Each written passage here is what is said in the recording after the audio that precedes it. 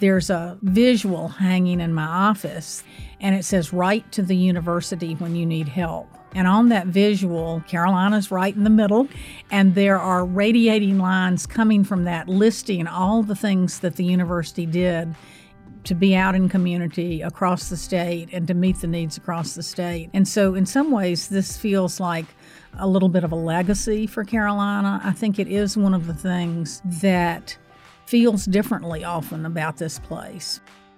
As the director of the Carolina Center for Public Service, Lynn Blanchard's in charge of the Tar Heel Bus Tour, an opportunity for faculty and administrators from every part of campus to travel across North Carolina, learn how the University of North Carolina at Chapel Hill is serving the needs across the state, and see ways Carolina can continue to help. Welcome to Well Said, Carolina's official storytelling podcast. Early Wednesday morning, 90 faculty members and senior administrators from across the university hit the road to see how Carolina is connected to the state.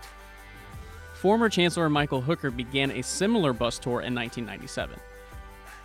That tour happened every year until 2008.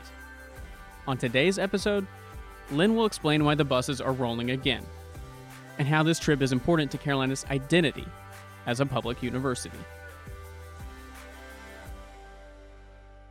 Over the years, since the last tour in 2008, I don't think I go a month or two without running into somebody who was on one of the prior bus tours, and they'll say, "Are they ever bringing the bus tour back? When is the bus tour coming back?" We have a whole cadre of faculty who have had that experience and wanted others to have the same kind of experience. When Chancellor Guskowitz came on, he mentioned that he was interested and actually called some folks into his office to say, "I want this to happen." In the past, the bus tour took place after spring commencement in May. One bus drove around the state for 5 days. This version of the bus tour is for 3 days during fall break. And there are 3 buses this time. One bus will travel on a western route, another will travel on an eastern route, and the last bus will travel on a southeastern route. Each bus will make several stops in different communities each day.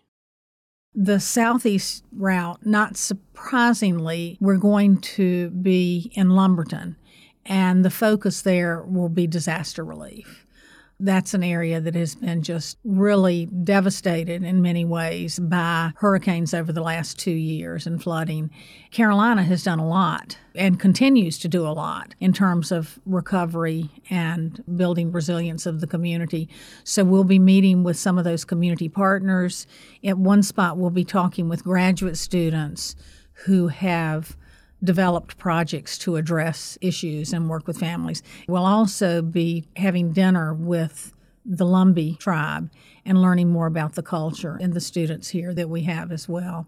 The Western tour will be going first to Charlotte. It's not going to be just rural communities, and going to Kannapolis in particular and learning about 2 important, really critical initiatives from the university and talking to the community partners that work with those. One of those is the Development Finance Initiative and the work that they've done in rebuilding Kannapolis after the closing of Pilatex in, I believe, 2003. To see it now and how it's been revived is incredibly impressive, and Carolina's played a big part in that. Another way that Carolina has played a part in it is through the Nutrition Institute. So the bus tour will be stopping there and learning more about the important work that's going on at the Nutrition Institute. The Eastern bus will be getting on a boat. They're not going to travel only by bus, but by boat. Marine Sciences Institute will be meeting the bus in New Bern and going out along the Neuse River and learning about the changing coast of Carolina and the work they do at Marine Institute in terms of water quality. So those are some examples. Just imagine that those examples are one of probably 12 stops of that bus. The tour wouldn't have been possible without the help of people throughout the state. I continue to be incredibly impressed at the welcome that we are offered when we call and say, "Could we come visit and learn more about the work you're doing in partnership?" To my knowledge, we had no one say no to us when we asked to come. And I think, in fact, the only issue has been most of them want us to stay even longer because they so are looking forward to talking about their work and what's important to them and how Carolina has helped them address it, that it just seems impossible to do it in a small amount of time.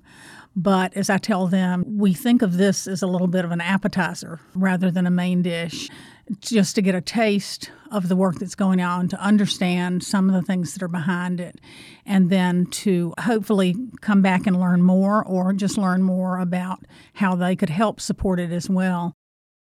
This warm reception helps participants feel more connected to the state and university they call home. Obviously, it does your heart good, and I think for faculty to see connects them even more to the fact that we are a public university and that in many ways we are connected to the whole state. These are areas that may be familiar to some faculty and may be completely new to others.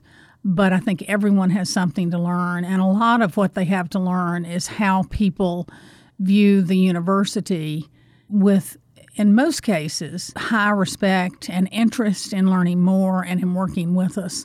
By meeting them in person and talking through things, I think everybody comes up with a greater understanding of what that relationship can be. I think it speaks to an increased understanding that the university can't do it alone and communities can't do it alone, but together we can bring whatever expertise we have and do a much better job of addressing issues that are of importance to the state and to society. To me, that is a message that we all need, whether we're from the university or the community. At every stop along the tour, participants will hear how Carolina is connected to the state and how the university can help address some of the state's most pressing issues. We want to make it clear that the purpose of this is really for us to learn. Now, in many cases, we're learning about what we're doing or what others on campus are doing, but it's not one for very talented faculty to go out and teach. It's really for that faculty to learn about what's going on. So that's a huge part of it. Learning just the breadth and depth of how Carolina is connected to the state is one of the things. To think about how it might connect to the work that they do is another. To learn about the state that our students and all of us call home, to learn more about that. And then actually an important purpose of it is to give faculty an opportunity to network and get to know each other across disciplines. And I think we saw in the past that often connections were made that may have begun because you're put on a bus sitting next to somebody, but end up that you find something in common and a common interest that has relevance for when you come back here. People continue to work together and connect across campus. Lynn says she's excited to set out on the bus tour and build those connections in this way once again. I will admit that I was thinking, this was tiring 10 years ago. I hope I have the stamina. And we talked a lot about folks because we start early in the morning and we go to late at night. It's tiring in an invigorating sort of way, if that makes sense. Seeing and hearing folks' enthusiasm is really exciting. And I used to tell people when they would say, well, I don't know that I need to go on the bus tour because I'm from North Carolina. And I would say, well, I grew up in North Carolina too, and every time I go, I learn something. In some ways, I think people from here actually have an advantage because they have a basis, and so they're enhancing their knowledge, where for others it may be newer knowledge. And that's another reason that I'm glad we have this mix of people who've been here for longer and shorter. I think it'll be a wonderful dynamic for folks in terms of connections. She's also excited because the Tar Heel Bus Tour strengthens Carolina's commitment to the state. I think it fits in with the greater purpose in that if our mission, and of course there are three parts of the mission, teaching, research, and service, is around new knowledge, it's around educating the next generation, and it's around serving. And so it fits in very well in every one of those ways in terms of offering faculty an opportunity to consider their own work, but also to consider the work of others and to understand the state and then think about how that all might come together. We can't stop thinking about our mission, what we do, our purpose, and moving forward. We still are committed to this state and the people who live around the state, and we're still committed to providing faculty and other administrators an opportunity to learn things that hopefully can help them do their jobs better. Sure, you can't go on the bus tour, but you can follow along. Do that on Twitter with the hashtag Tar Heel Bus Tour. They also have a website, tarheelbustour.unc.edu. There will also be updates on unc.edu and Carolina's social media channels. Share your story ideas with us on Twitter at UNC, or send us an email at wellsaid@unc.edu. You can find Well Said wherever you listen to podcasts, so we hope you'll subscribe and leave us a review. Thank you for listening to this episode of Well Said. See you next week.